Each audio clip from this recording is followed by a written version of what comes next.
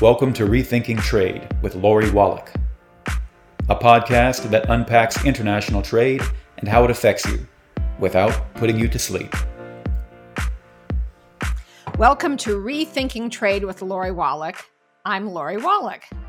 In this episode, we're going to unpack all of the hullabaloo about EV, short for electric vehicles, and about solar that you're probably seeing in the press.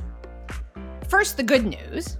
President Biden has taken real action and engaged in trying to fight the climate crisis, to create jobs, to improve the resilience after COVID revealed the shortages and price hikes associated with our hyper-globalized, long, brittle supply chains.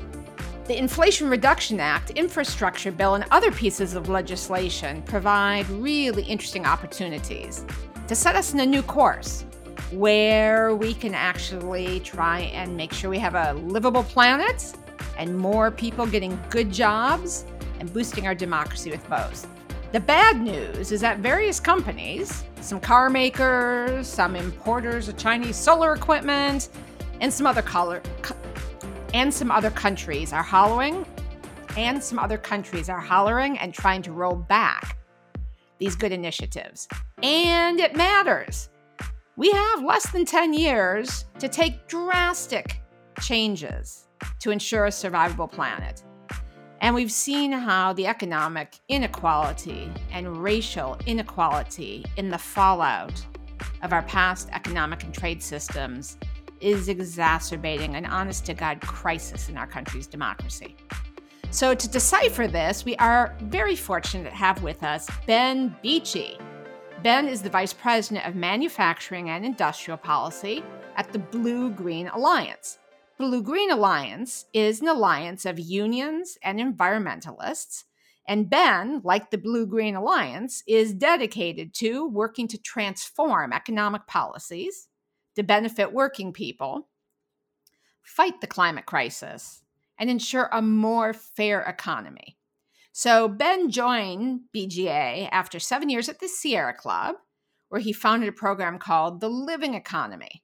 And it was a program to do the kind of cross-movement organizing at which he's a real wizard to try and get investment and trade and procurement and industrial policies that create good jobs, tackle the climate change problems, curb racial, economic, and gender inequality, and do it all at the same time to actually help our country deliver on its promise.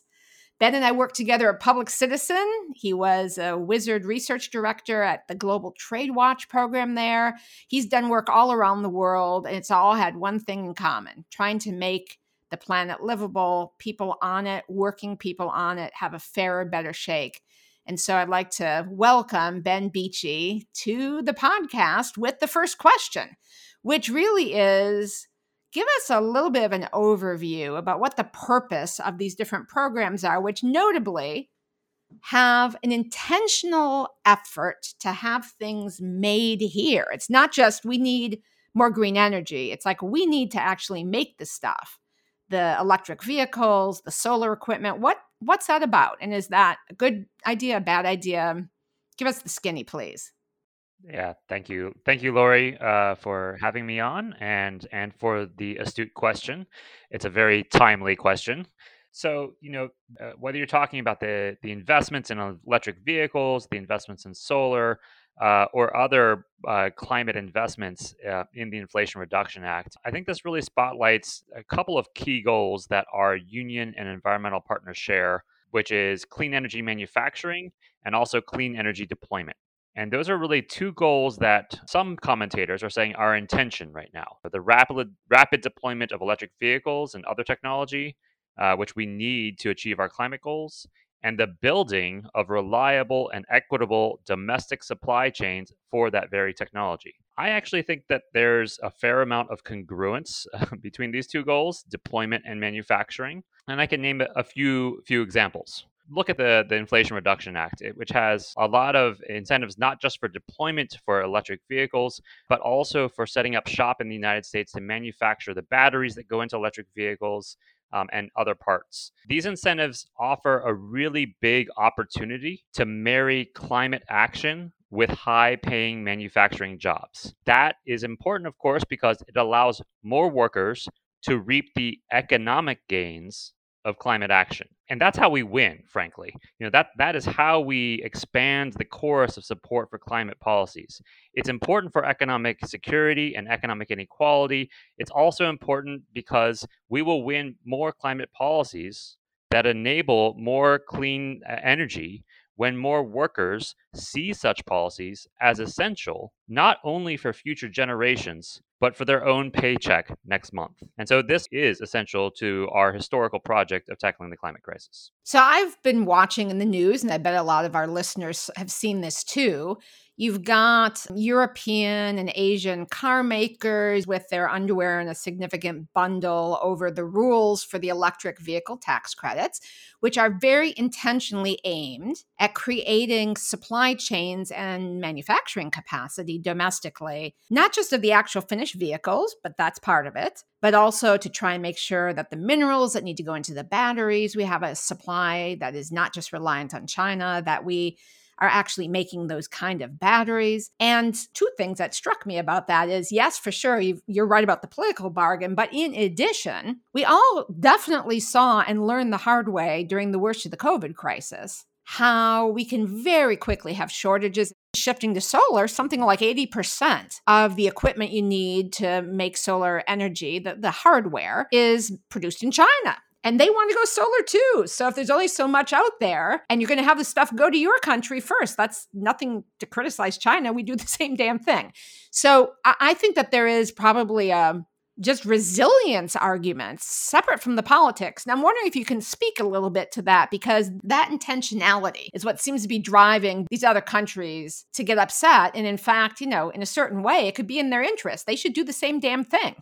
More production, more places. It's not America first. It's make sure we can make this stuff in the volume we need at a price people can afford in a lot of damn places. I think the pandemic has taught us a lot about the vulnerability of our current supply chains. Import dependency is just as risky for electric vehicles as it was for N95 masks. Right now, China makes about 3 out of every 4 electric vehicle batteries in the world. Everyone has to hear that and let that sink in. 3 out of every 4, 75% of these electric vehicle batteries, the future of transportation, just in one country. And it could be any one country, but people get sick there and production stops. There's natural disaster, production stops. The whole system goes off track. Ben, back to you. So look, we cannot expose our climate goals to shipping bottlenecks or geopolitical spat. And that's precisely what we're doing right now. To ensure consistent deployment of clean energy to meet our climate targets, we need to make more of the nuts and bolts of clean energy here. It's the same argument for food security. And again, each nation has the prerogative to shore up their own domestic supply. Another thing about that fact that 3 out of every 4 EV batteries come from China is it's just one example of how global production of clean energy goods is highly concentrated right now in a tiny handful of countries. Such market concentration is not our friend for our climate goals. It jeopardizes our climate goals because it's not a recipe for long-term price stability. We should not pin our climate goals on trust that the world's monopoly producers will maintain low prices.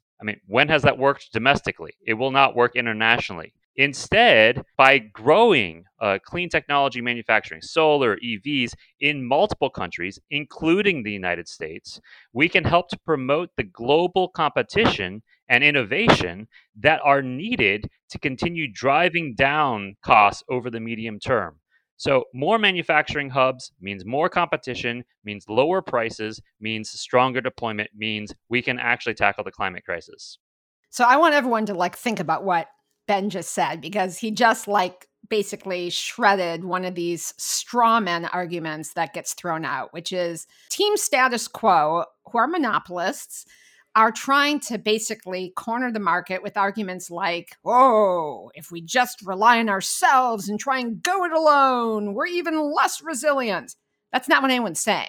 Just to underscore what Ben just said, the vision that these U.S. policies are contributing to is us here creating the capacity to make these critical goods with in mind the fact that Europe should be doing the same thing, various neighbors in the Americas should be doing the same things.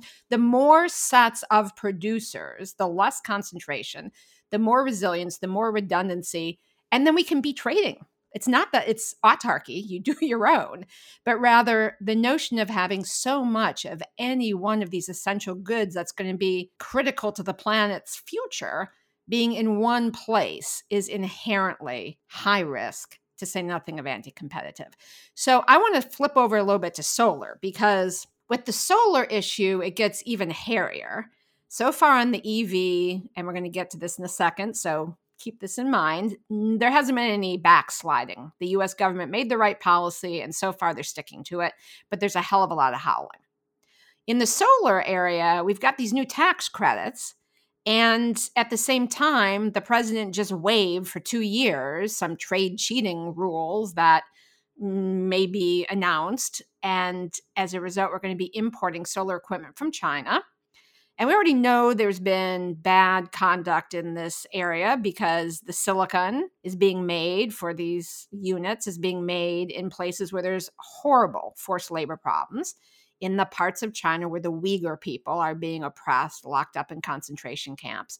So not only is there a resilience issue, but there's also some very fundamental human rights and labor rights issues.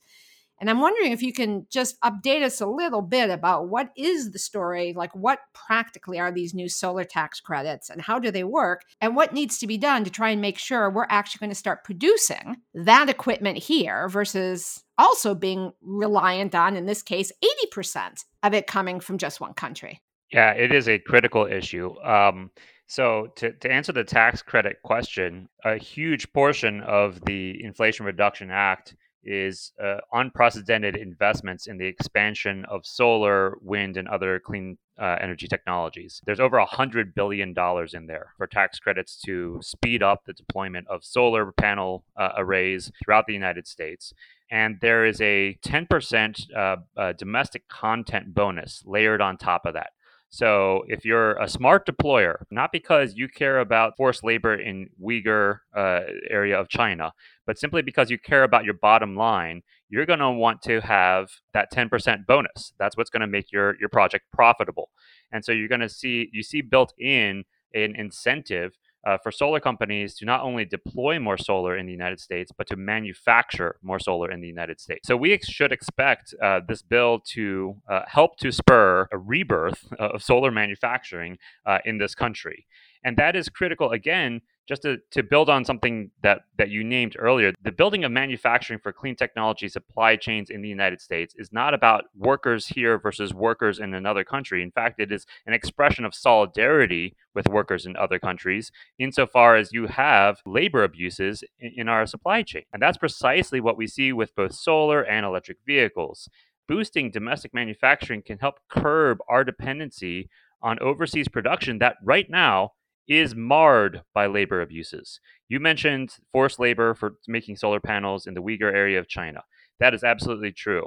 Another example, in the electric vehicle market, the average electric vehicle requires 29 pounds of cobalt. 2/3 of the world's cobalt comes from the Democratic Republic of the Congo. And cobalt mines in the Congo are notorious for employing about 40,000 children and emitting enough toxic pollution to cause birth defects. The clean energy economy cannot be built on the backs of exploited workers abroad. By onshoring clean energy manufacturing, we can help to stop feeding such abuses and start to actually counter them. I just want to underscore all of the ways in which Ben is pointing out that it's not an either or, it's a plus and. In that, we've heard, for instance, with the solar issues and some of the trade cases, if we keep out forced labor products and Uyghur abuse products, if we discipline against subsidies that undermine the ability for U.S. producers to not just get their clocks cleaned here in the U.S. market by subsidized imports,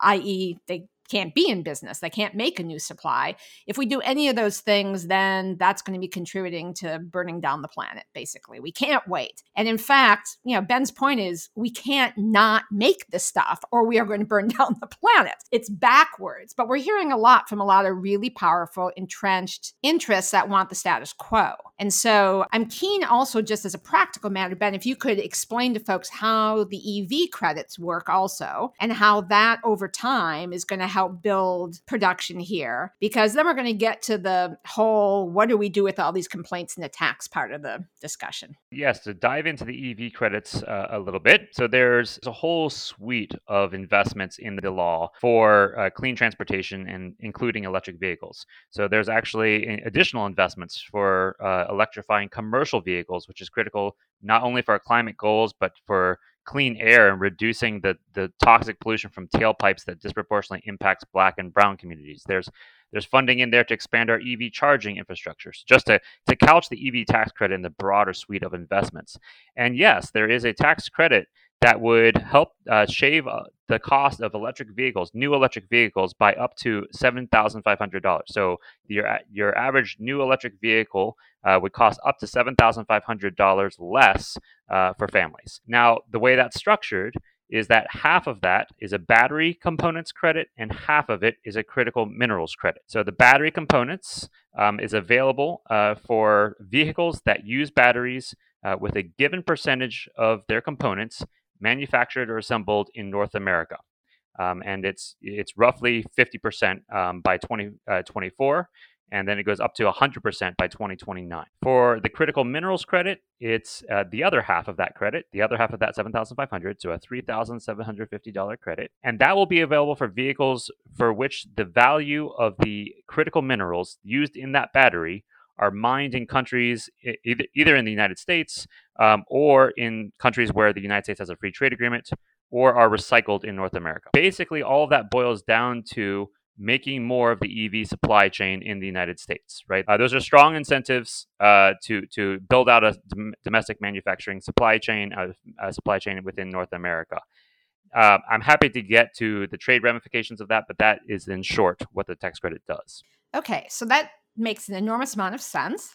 It's basically pairing government spending to actually make possible some of this new production with incentives to invest domestically. But then you've got other countries and certain companies all howling about it. That is sort of the trade first perspective, which is people who are saying this is an illegal trade barrier, as if the goal of life is to avoid illegal trade barriers as compared to trade as a tool to try and get us the real goals, like people having economic security and people having a survivable planet, and there being more of a sense of literal security in our livelihoods, in our lives, and our families are healthy. So what is the answer back to the, oh my God, the WTO rules don't allow us to do these things that will save the planet, democracy, and our jobs? Yeah, look, trade is a means, not an end. And I think over the last 40 to 50 years, a number of policymakers have gotten that one twisted, right? The ends are, as you named, securing a livable climate, having good paying jobs that allow us to sustain our families and communities, having a more just society. These are the ends we seek, and we should tailor our trade policies towards those ends and not vice versa. We have a decade left to turn the corner on climate change. We simply do not have time for hurdles based on trade rules that were written before we even knew about climate change, right? The trade regime needs to catch up to what is unfortunately an unyielding climate reality. We simply do not have time for countries to be challenging each other's climate policies on the basis of decades-old trade rules. Instead of launching more of these cases, the U.S. and its trading partners could take a more proactive and collaborative approach. One example is they could craft a mechanism like a climate peace clause, which would essentially be a moratorium on using old WTO rules to challenge each other's climate policies. That would offer the kind of policy space that not just the United States, but countries the world over need so as to pursue climate action in the critical next few years. So that's my quick response. So folks, this climate peace clause idea that Ben mentioned is actually a very smart one. What it means technically is just like a ceasefire. A lot of these outdated rules, basically very much influenced by the big monopoly producers, have put in place what would be barriers to doing the things we need to save the planet.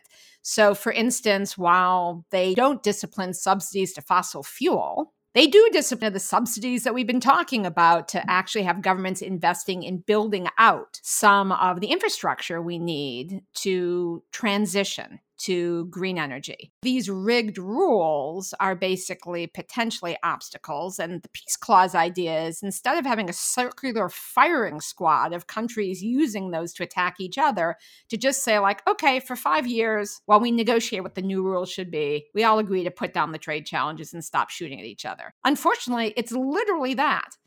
You have countries going after each other's state level and federal level investments in creating solar and other renewable energy product. The most recent one is some countries in the global south are challenging the European Union decision that palm oil-based energy, given it's so climate destructive and lots of human rights problems, can't be left out of what is considered a biofuel. All of these rules, if they don't serve the goals, need to be put on ice until they can get renegotiated, which then gets to serve the last question, which is, Ben, when you're looking forward to really what needs to happen to deliver both the survivable planet, but frankly, the more just and therefore helping democracy survive and thrive version of how we go forward, how do you see these really historic Biden administration investments and policies in the context of that bigger arc? I mean, for me to see this happening in the US, it's just wonderfully surprising. And I'm wondering if you can put that in context to what,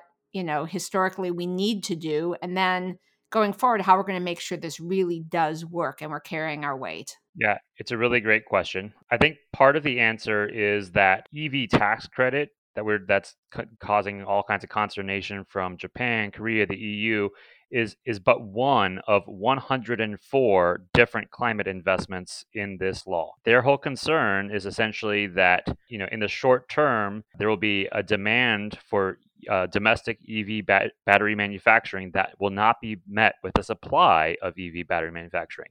But the bill itself has an answer to that question, which is it invests billions, tens of billions of dollars directly into the supply of EV battery manufacturers. And guess who's taking advantage of that? Panasonic, LG, Honda, Toyota, Stellantis, just to name a few of the companies based in Japan, Korea, and the EU that have recently announced plans to establish new battery manufacturing facilities in the United States, in part to take advantage of the very same laws, supply-side subsidies for battery manufacturing. And those same facilities, owned by Japanese, Korean, and European firms, will further benefit from the very EV tax credit that Japan, Korea, and the EU are attacking, because it will boost demand for the batteries they produce here in these facilities. So, I'd say that's part of the answer is we have a whole suite of bold investments to marry the twin goals of tackling climate action and creating good jobs. And just one final word to place this in the broader arc that you named.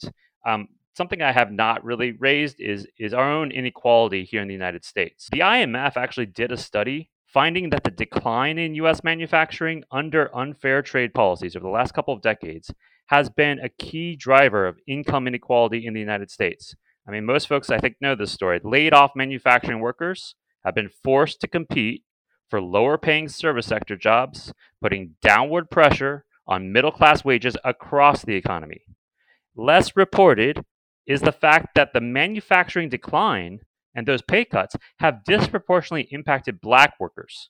The Economic Policy Institute has found in a report last year, they found that Black manufacturing employment has fallen more than 30% since the late 1990s, which has contributed to the Black-white wage gap.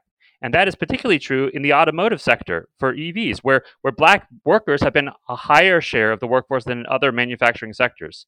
So spurring targeted manufacturing growth in our clean technology supply chains can help to reverse this arc right? This arc of increasing economic and racial inequality so as to support our building of a more just economy. That is the perfect place to end this discussion. And I'm so glad that you have brought out what I call the fairness factor.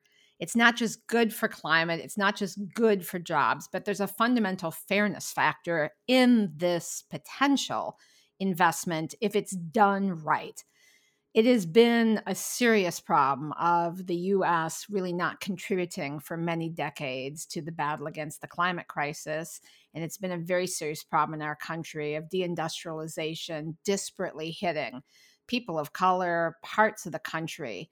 And so I want everyone to let it sink in what Ben said. All of this money, which is an investment in our future of economic justice and a livable planet, is available to any company that wants to come here and make it here. It's not a Americans only. The point is to get the stuff made, to get the good jobs created, to basically be in a position to contribute to the planetary fight against the climate crisis. And so, again, as you're hearing in the press, this is a problem, this is a problem. The programs are designed with very intentional goals, and they're available to any comer. The point is to get the volume of the stuff up, to create the jobs and create the tools to fight the climate crisis. And it is basically an investment in our futures.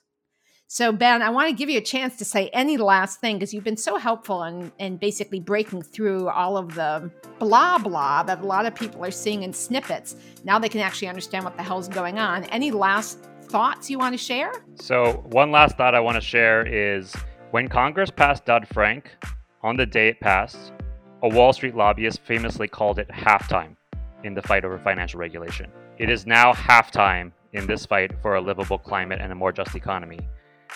We still have a lot of work to do. The second half is called implementation, which is a really boring term for a really monumental task. The history of this bill has frankly not yet been written, and it's up to us to determine whether this $400 billion nearly in climate funding redresses or reinforces the structural injustices that we've just been talking about.